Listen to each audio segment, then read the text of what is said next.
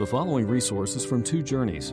Two Journeys exists to help Christians make progress in the two journeys of the Christian life, the internal journey of sanctification and the external journey of gospel advancement. We do this by exporting biblical teaching for the good of Christ's church and for the glory of God. Please visit twojourneys.org for more resources.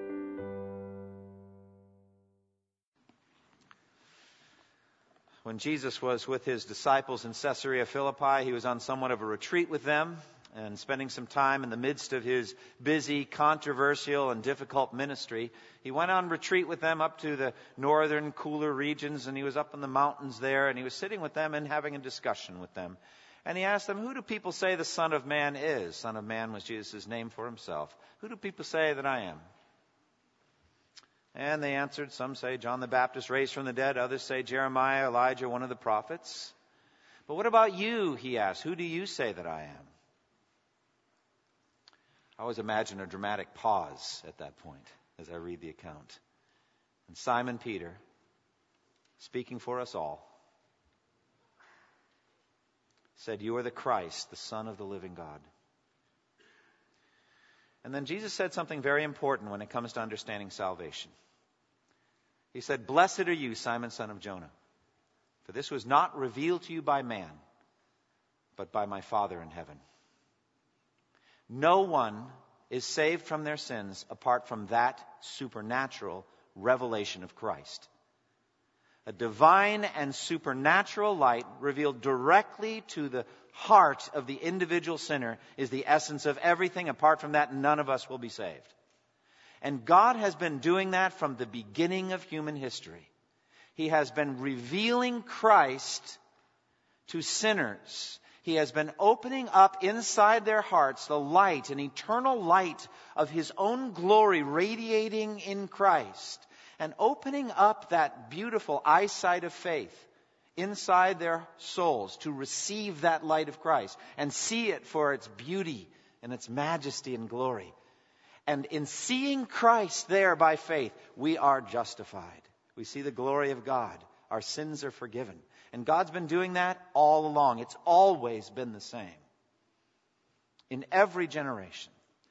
And now as we come to Hebrews 11, and we're unfolding this chapter and we're understanding faith, we're understanding justification by faith, how it is that sinners like us who have violated God's laws, who have done things we ought not to have done, who have left undone things that we were commanded to do, how can sinners like us be made right in the eyes of such a holy God?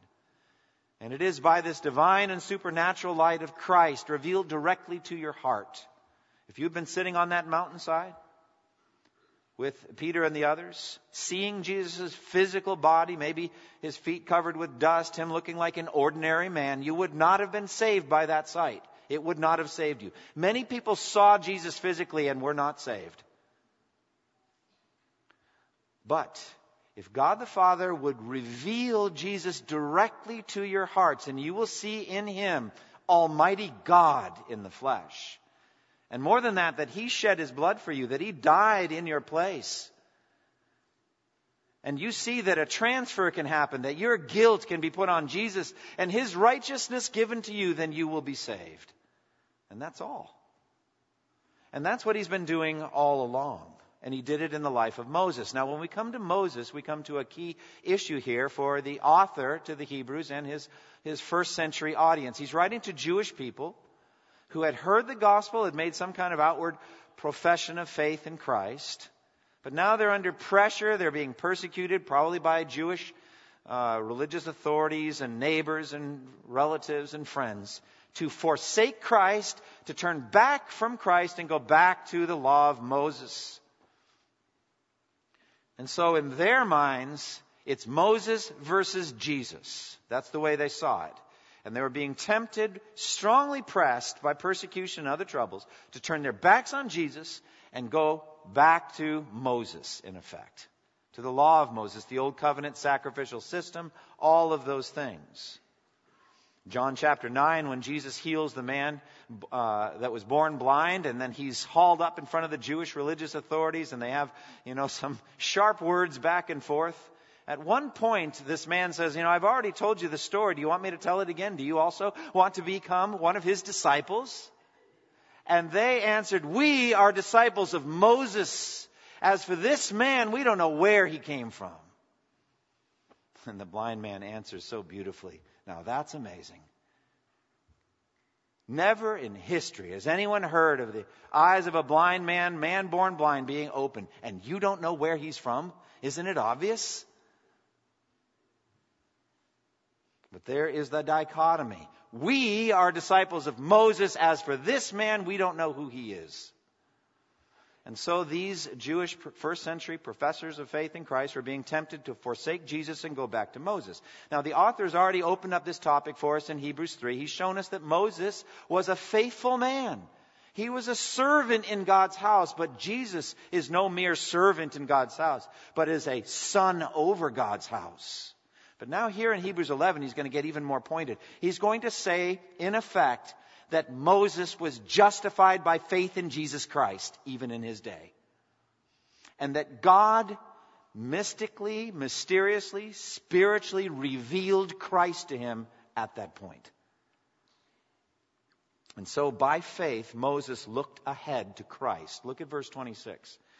He, Moses, regarded disgrace for the sake of Christ as of greater value than all the treasures of Egypt, because he was looking ahead to his reward. So here we have this incredible statement. Disgrace for the sake of Christ. Now this was 1,500 or 2,000 years or 1,500 years before Christ was even born. The Exodus, something like 15 centuries before Jesus. And yet, he was seeing Christ by faith. That's what the author is asserting. Jesus asserted as much concerning Moses, didn't he? In John 5 and verse 46, Jesus said, if you believe Moses, you would believe me, for he wrote about me. Moses wrote about me. And then after his resurrection, Jesus in Luke 24 and verse 27, speaking to the two disciples on the road to Emmaus, said, did not the Christ have to suffer these things and then enter into his glory? And beginning with Moses, it says, and with all the prophets, he explained to them what was said in all the scriptures concerning himself. And then later that same day to the disciples in the upper room, he does the same thing. Beginning with Moses, he shows everything that Moses had written about him. Now, Moses, who we began looking at last week, who was rescued out of the Nile by Pharaoh's daughter, and who was raised in royalty, raised in wealth and honor and privilege, as in some ways an adopted son of Pharaoh, turned his back on all of that. He forsook all of it. He rejected. He would not be called the son of Pharaoh's daughter, but embraced suffering for Christ. Embraced it. God revealed Christ to Moses, and Moses was willing to choose suffering for the sake of Christ rather than the luxuries and pleasures of Egypt.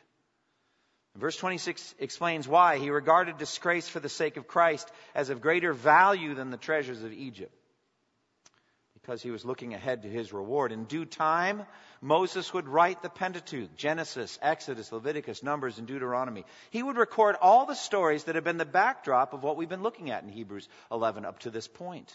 Moses would be the one that wrote down from the very beginning how God predicted a serpent slayer that would come, how he told, even in Genesis 3:15, that the seed of woman would come and he would crush the serpent's head. It was Moses that would write those words. It was Moses who wrote about Abel's sacrifice and Enoch walking with God and Noah's flood and Abraham being called out of Ur the Chaldees and turning his back on that, and the promise made to Abraham that through his offspring all peoples on earth will be blessed. It was Moses that wrote all of these things.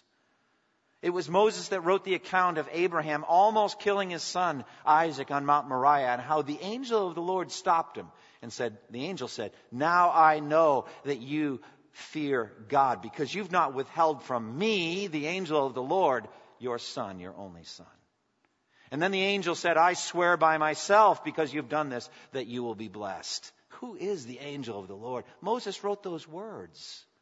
It was Moses who wrote these things. It was Moses that wrote about Jacob's dream and the ladder and the angels ascending and descending and the Lord at the top looking down. And about the wrestling, Jacob's wrestling with the angel. And the predictive blessings that Jacob made to the 12 patriarchal leaders and to Judah in particular, saying the scepter would not depart from Judah until the ruler comes, and to him is the obedience of the nations. It was Moses that wrote those words. And so God had, in some amazing way, revealed Jesus to Moses, and he trusted in Christ. Now, I don't think that Moses fully understood everything that he was writing. No Old Testament prophet really did. 1 Peter 1:10-12 says that the prophets who wrote the predictive messages about Christ in the Old Testament did not fully understand. They were trying to find out the time and circumstances to which the Spirit of Christ in them was pointing when he predicted the sufferings of Christ and the glories that would follow. And they were told that they weren't serving themselves, but that later generation that would come. And so we have the benefit of greater clarity.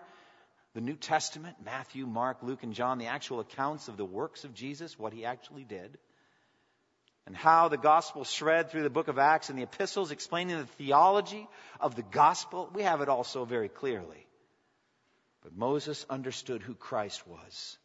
And so the key issue then for these Hebrew Christians and for us is that Moses was justified by faith long before he gave them the law. Moses' simple trusting in Christ predates the law. And so by faith, Moses looked ahead to Christ. And frankly, there's not much difference between looking ahead to Christ by faith or looking back to Christ by faith. It's the same thing.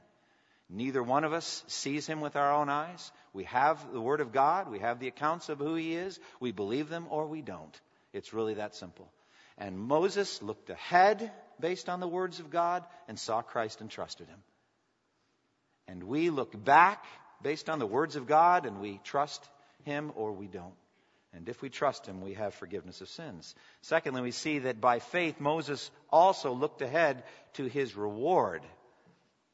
Look at verse 26. He regarded disgrace for the sake of Christ as of greater value than the treasures of Egypt, because he was looking ahead to his reward. There's so many key elements in this verse.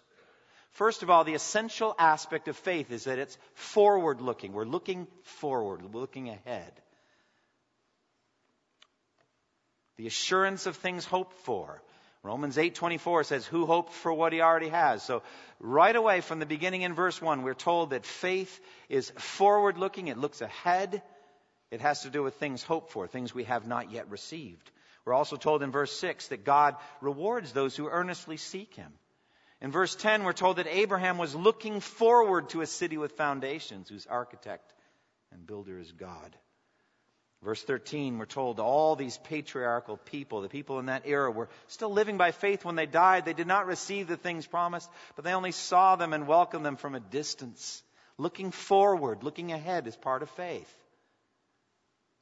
People who say such things, verse 14, show that they're looking for a country of their own, something that they can possess forever and ever. They're looking ahead. Verse 16, they're longing for a better country, a heavenly one. Verse 16 again, God has prepared a city for them. All of this forward-looking. Verses 20 through 22, the patriarchs, Isaac and Jacob and Joseph, they're all looking ahead, even to their deathbeds. And so that's a fundamental issue, the issue of looking forward. And we do the same by faith in Jesus. Amen? That's the nature of the race that we're running. Philippians 3. Forgetting what's behind and straining or pressing on toward what's ahead. The upward call of God in Christ Jesus. We're looking ahead. We're looking forward. We press on toward the goal. Oh, do you not see how delightful this is? Do you not see what an advantage we believers have over worldlings? They dread the future. Uneasy lies the head that wears the crown. Why? He's got everything he wants, right? He's the king. Yeah, but he might not be king tomorrow. There might be an assassination plot. Someone might be poisoning his food. Somebody has to sample his dinner. Somebody might shove a dagger between his ribs before he goes to bed that night. Or maybe some other king is going to come with a more powerful army and is going to take away everything he has because he's not strong enough. And so he goes to bed anxious and concerned. He's afraid. The same thing for ordinary people. We're worried about the future, what it's going to bring. Will we lose everything dear to us? Oh, Christians, Brothers and sisters, you will not lose everything dear to you. Your best things are stored up in heaven for you, and moth and rust cannot destroy, and thieves cannot break in and steal. Your treasure can't be stolen from you. What are you afraid of? We are rich in Christ. And we're looking forward to coming into our inheritance. Amen? We're looking forward to getting it. Right now we're living on stipend checks. And they're pretty good. They really are. The deposit of the Spirit. And we're feeding on that. And the Spirit's testifying that we're children of God and all that. But won't you be glad to give up the stipend check for the actual inheritance? Amen? Well, praise God. We are wealthy and no one can take our wealth from us. And so we look forward. They're afraid of death. They might not admit it. But they're in bondage. They're in slavery to the one who holds the power of death over them because they're sinners and they can't get free. And all their lives they're held in slavery by their fear of death. Only Jesus, the death conqueror, can deliver you from that. He holds the keys of death and Hades. Amen? We have no fear of death. Our best things are all in the future. I don't care what incredibly good life you've had up to this point. Richly blessed by God. Amen. All of them are as tiny, insignificant blessings compared to what you have yet to come. And so therefore in Colossians 3, we set our hearts on things above and things to come, not on earthly things. Oh, what an advantage our faith is. Looking forward to Christ, looking forward to His return, looking forward to our inheritance. And we're told in 2 Peter 3 with this whole same kind of language that we're looking forward. He says it 3 times, looking forward. And it says, since everything that you see is going to be destroyed in this way, everything, what kind of people ought you to be? You ought to live holy and godly lives as you look forward, there it is, as you look forward to the day of God and speed its coming. Do you realize how vital that is? All right, those are the 2 infinite journeys there, because everything's going away. Everything's going to burn. It's all going to disappear. You are given in those verses, 2 Peter 3, the 2 infinite journeys. You ought to live a holy and godly life. You ought to purify yourself from ungodliness. That's an internal journey. And you ought to look ahead to the day of God and speed its coming. You do that by evangelism and missions. There's no other way. And so by sharing the gospel, by bringing the elect to Christ, Jesus isn't coming back till all the elect have heard the gospel and responded by faith, then He's coming back. Amen? So we've got work to do, friends. We've got internal journey and external journey work to do. But, he says it 3 times in 2 Peter 3, we look forward to the day of God. We look forward to the second coming. We look forward to the new heavens and the new earth. We're looking forward to it all. And how glorious is that? Now, in this text, it says that Moses isn't just looking forward to Christ, but he's looking forward to his reward. He turned down a life of luxury. And in effect, he's standing before Almighty God and saying, okay, God, I'm turning down silk pillows. I'm turning down plates of grapes and beautiful slave girls dropping the grapes right into my open mouth. I'm not going to live like that.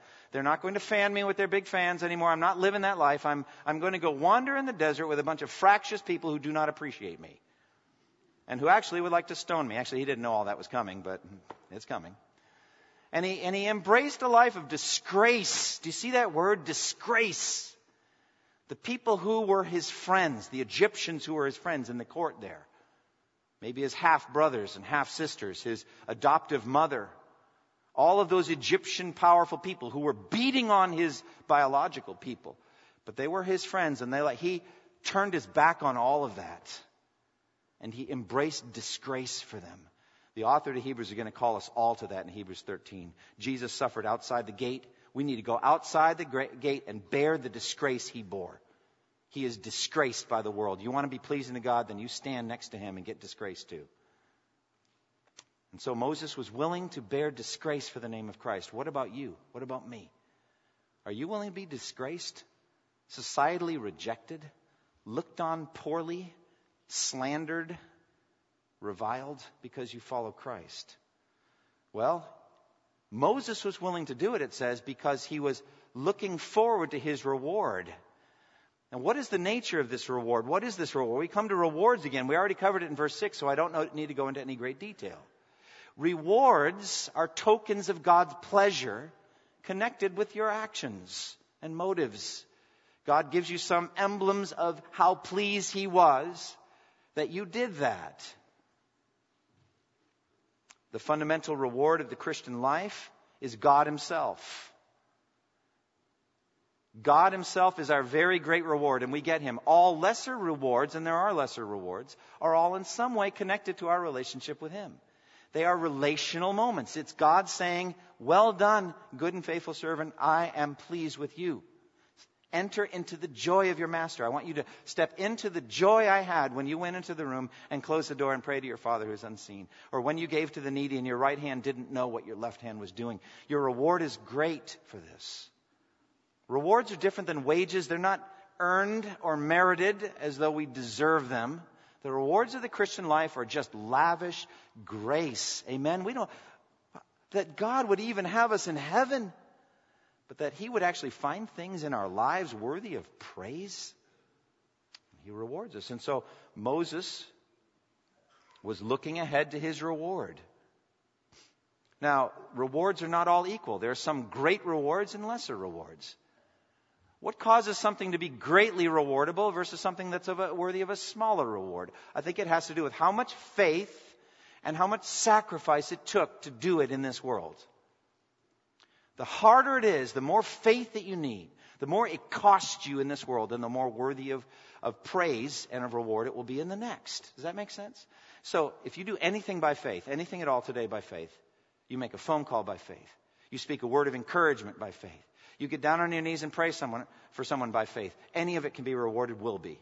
God is not unjust. He won't forget anything you've done. Store up lots of them. But the really big ones, the big rewards, the great rewards are for those who suffer in this world to serve Christ. Does that make sense? It costs you something. And by faith you do it anyway. Blessed are you when people insult you, persecute you, and falsely say all kinds of evil against you because of me. Rejoice and be glad, because great is your reward in heaven. For in the same way they persecuted the prophets before you.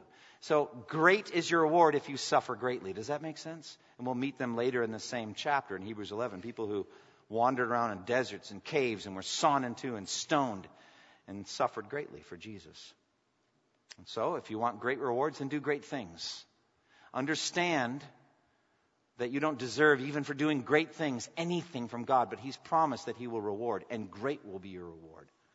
And so Moses had a great reward because he made a great sacrifice. He turned away by faith from a comfortable life of ease and embraced suffering and disgrace for the sake of Christ. And he did it because he weighed it. He considered it of greater value. That's what the text says. He weighed it and looked at it, and it was better for him. It was a better deal. A few months ago, I went with my daughter, Carolyn. We went up to pick up my mom and drive her back. She lives seasonally across the street from us. And so we had some time, and we went up to Rockport, Massachusetts, and we went into a number of the painting stores they have up there. It's a real art center. And I don't know that much about art appraisal. I probably couldn't tell the difference between a masterpiece and something that just generally looked good. But I noticed that there was a wide range of prices. I mean, everything from, $75 up to $10,000, $15,000, $20,000, $25,000 for a painting. Decided not to buy one of those, all right? But I thought, what's the difference? I mean, this one's bigger than that, so it's not just size. It has to do with quality, different things. But there were just different prices, and it has to do with appraising.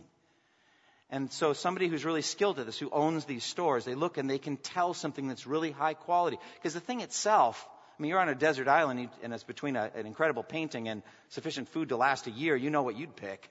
Even if it were a bunch of barley rolls, you'd choose the barley rolls. So the thing doesn't have any intrinsic value, but it just has to do with what the market will bear and the quality of it and the value that comes of that appraising.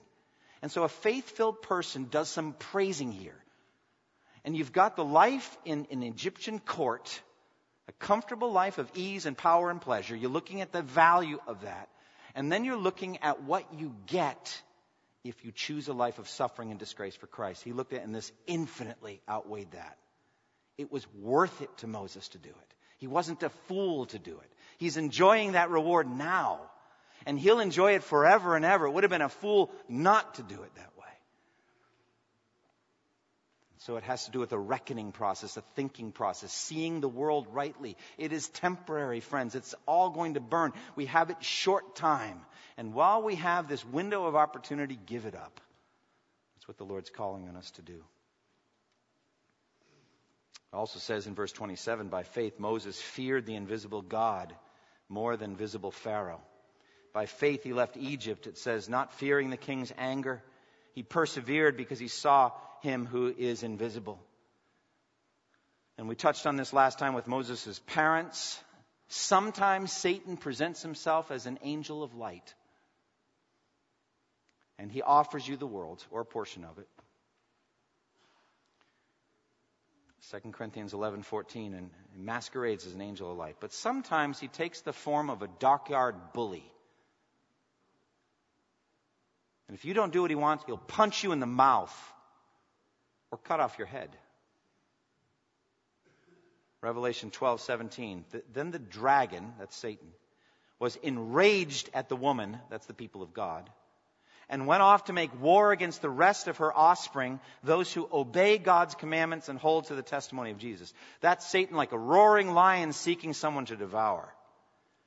And so he especially uses wicked kings, intimidating kings. And here it's Pharaoh. Kings have the power to make your life miserable. Proverbs 20 and verse 2 says, a king's wrath is like the roar of a lion. He who angers him forfeits his life. You cross the king, you die. So it's intimidating. It's scary. And so we have many biblical examples of this. We have Nebuchadnezzar, a prime example. What a temper problem he had. I trust Nebuchadnezzar's in heaven now. I think he is. But God had to deal with that temper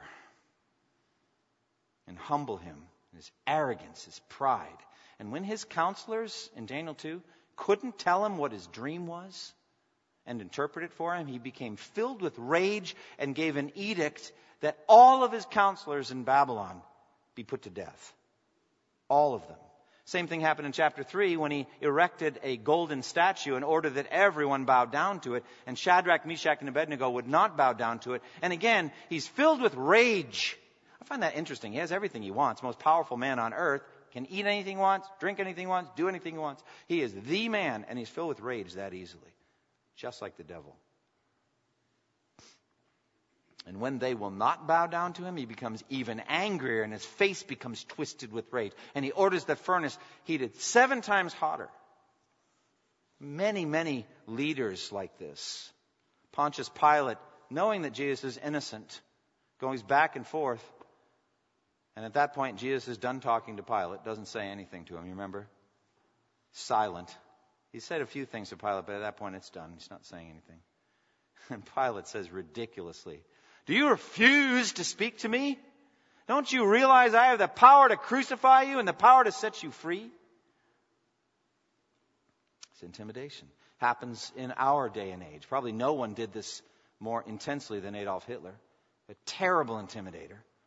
Demon-possessed, I think. He was called carpet chewer by some of his counselors and generals that were around him because he would throw himself on the ground, foam at the mouth, and chew the carpet, which would bother me if I saw someone doing that. It's terrifying. Hermann Goering, who was a World War I fighter ace, courageous man, corrupt but courageous, was terrified to bring Hitler bad news. No one wanted to bring him bad news, ever. They were terrified of him. When he met in March of 1938 with the president of Czechoslovakia, Edvard Beneš, he threw himself into such a purple rage in front of this man that the man went and almost had cardiac arrest. He almost died right in front of Hitler because of the terror and fear. Did the same thing a year later with the representatives of the British government. After he had swallowed up Czechoslovakia, they come to try to avert World War II, and he does the same thing, rolling on the carpet and screaming. The guy walks out to go back to report to Neville Chamberlain. Hitler jumps up, slaps himself in the thigh, and starts laughing. He says, Chamberlain's government will topple by this evening. Which it didn't, but that's the kind of rage, and he used it. Same thing with the Soviet Union. Nikita Khrushchev famously pounding on the table with his shoe out of rage. It's very intimidating. Moses, by faith, faced the king's anger and did what God wanted him to do anyway. He faced it, and he was not afraid of the king's anger. And he persevered. He left Egypt by faith. Now, Moses left Egypt twice. You understand that. He left Egypt the first time after he murdered the Egyptian overseer. Remember the slave driver? He murdered him. Looking this way and that, he murdered him and hid his body in the sand. And it says right in Exodus 2:14, Moses was afraid the next day because he came upon two Jews who were arguing. He said, "You guys are brothers, you should get along." And he said, "Well, you want to kill us like you killed that Egyptian yesterday?" And then it says, then Moses was afraid and said, "What I did must have become known." And then Pharaoh found out about it and wanted to kill him. So he ran for his life. Fugitive, all right? I don't think the text is referring to that because he was afraid. No, it's referring to the second time he left Egypt after the plagues, when he brought with him millions of Jews. And so he comes back after 40 years of wandering in the desert, 40 years of caring for his father's sheep, father-in-law's sheep. And God appears to him in the flames of the burning bush, calls on him to go back and to tell Pharaoh, "Let my people go." He goes back. He says, "Thus says the Lord, the God of Israel, let my people go." And Pharaoh says, "I don't know the Lord, and I will not let the people go." And thus begins a back and forth that ever escalates Pharaoh's rage. Every step makes Pharaoh angrier and angrier. Plague after plague. The plague on the fresh water, turning it to blood. Then the plague on the frogs, crawling all over Egypt. Plague of gnats and flies swarming all over Pharaoh's body and in his household. Plague on the livestock, the boils, the hail, the locust, the darkness. One plague after another. And you have to imagine each one of these directly attacking Pharaoh's rule and attacking his pride and making him angrier and angrier. How would you like to be Moses, having to go negotiate with this guy day after day after day? Finally, the most dreadful plague of all. Plague on the firstborn. At that point, Pharaoh is trying to bargain with Moses. It's all right, you can go, but you can't go very far. You can go, you can't bring your livestock with you. No, there's no bargaining. You're not in a strong position, Pharaoh, in case you hadn't noticed. You're going to do exactly what God wants you to do. Finally, Pharaoh is so enraged that he says, "Get out of my sight. Make sure you do not appear before me again. The day you see my face, you will die. Just as you say," Moses said, "you will never see my face again." Well, through all of that, Moses persevered. Through all of the anger and rage of Pharaoh, he persevered as if seeing, it says, the invisible God. Because he could see God, because he could see him by faith, let's be honest, he feared God more than he feared Pharaoh. This is a very powerful lesson. One time I was afraid to lead an outreach. It was a Halloween outreach in Salem, Massachusetts. And I was afraid because the year before I'd almost been arrested for doing this outreach. Didn't do anything wrong. But Lori Cabot, the official witch of Massachusetts, back then Massachusetts had an official witch, according to Governor Dukakis. And that was her, and I met her daughter, delightful girl. At any rate, she came out, 25-year-old woman, and she was filled with rage at me. And we had a very interesting debate in front of her house. I'll never forget that. Well, a year later, we're doing another outreach. It was the night of what became known as the perfect storm. There was a movie made about it, and there was a hurricane that struck off the coast of Massachusetts, and it was an unbelievable time. And it was middle of the week, and Satan was working on me all day long. It was the longest work day of my life. I was just an engineer at that point, and I thought by now it's got to be 3 or 4 in the afternoon and be like 9:30 in the morning. It was just a long day because just the fear, satanic fear of witnessing, satanic fear of persecution. And at that point, I was doing scripture memorization in Isaiah 51. It says there, "I, even I, am he who comforts you. Who are you that you fear mortal man, the sons of men who are but grass? That you forget the Lord your Maker, who stretched out the heavens and laid the foundations of the earth, that you live in constant terror every day because of the wrath of the oppressor who is bent on destruction. For where is the wrath of the oppressor? The cowering prisoners will soon be set free by the gospel." Amen. Will soon be set free. They will not die in their dungeon, nor will they lack bread. Listen to this. "For I am the Lord your God, who churns up the sea so that its waves roar." Boy, was that relevant that day. "The Lord Almighty is his name. I have put my words in your mouth, and I have covered you with the shadow of my hand. I, who set the heavens in place, who laid the foundations of the earth, and who say to Zion, you are my people." That's what I was memorizing that day. I'll never forget that. I said, all right, Lord, I get the message. Do not fear man more than you fear me. The fear of the Lord is the beginning of wisdom. But I give you an even higher motive than that. How about delight in the Lord? I just want to please Him. I want Him to be pleased with me. I want to see His smiling face. I want Him to be glorified. And so the fear of the Lord enabled Moses not to fear the king, and delight in Him as well. And so Stephen, at the end of his trial, as he has already accused them of being stiff-necked people with uncircumcised hearts and ears, and they didn't like that very much. They were very angry. And then suddenly Stephen, as they were furious with him, gnashing their teeth at him, full of the Holy Spirit, looked up and he saw heaven open. He saw Jesus standing at the right side of God. He said, "Look, I see heaven open and the Son of Man standing at the right hand of God." Delight, beauty, attractiveness drives away all fear. He was already gone. Oh, they had to kill his body, but he was already in heaven at that point. Just the delight and the joy. And by faith, as if seeing the invisible Christ, he was bold and courageous. Now, I still had 2 more points, but I see that it's 12:20, so let's do it next week. Let's talk about the Passover and the Red Sea crossing next week. Amen? Can't do that in 1 minute. You know I can't do that. I cannot do the Passover and the Red Sea crossing in 1 minute. So we'll do it next week. The application for this is plain. Jesus Christ is the Son of God, Son of Man. He is the Savior. Has He been revealed to you as such? Has God the Father revealed Christ to you? And if He has, venture on Him. Venture wholly. Let no other trust intrude. Trust in Christ entirely. Your own righteousness cannot save you. Maybe you had not been a Christian before you came in here. Maybe a friend invited you. Maybe we met you on the outreach yesterday, and that's why you're in church today, and you know you're not a Christian. You know that you're not saved. All you need to know, you've heard today, that Jesus is the Son of God, died on the cross, shed His blood for sinners like you. If you trust in Him, you will be forgiven. And so I say also to you as believers, venture on Christ. Don't fear man. Be willing to turn your back on a life of ease and comfort and embrace a life of suffering and disgrace. Don't fear disgrace. Don't seek it out, say, I want to be disgraced. But go after Christ in faithfulness and share the gospel, and disgrace will find you. But let's be bold and courageous. Close with me in prayer. Father, thank you for the study that we've had this week. Thank you for the things that we've learned. Thank you for the Word of God and its great power. Father, deliver us, I pray. As you delivered me that day, deliver us from fear of man. Help us not to fear what people think. Help us to just love them enough to tell them the truth. Help us to be bolder and stronger and clearer in evangelism.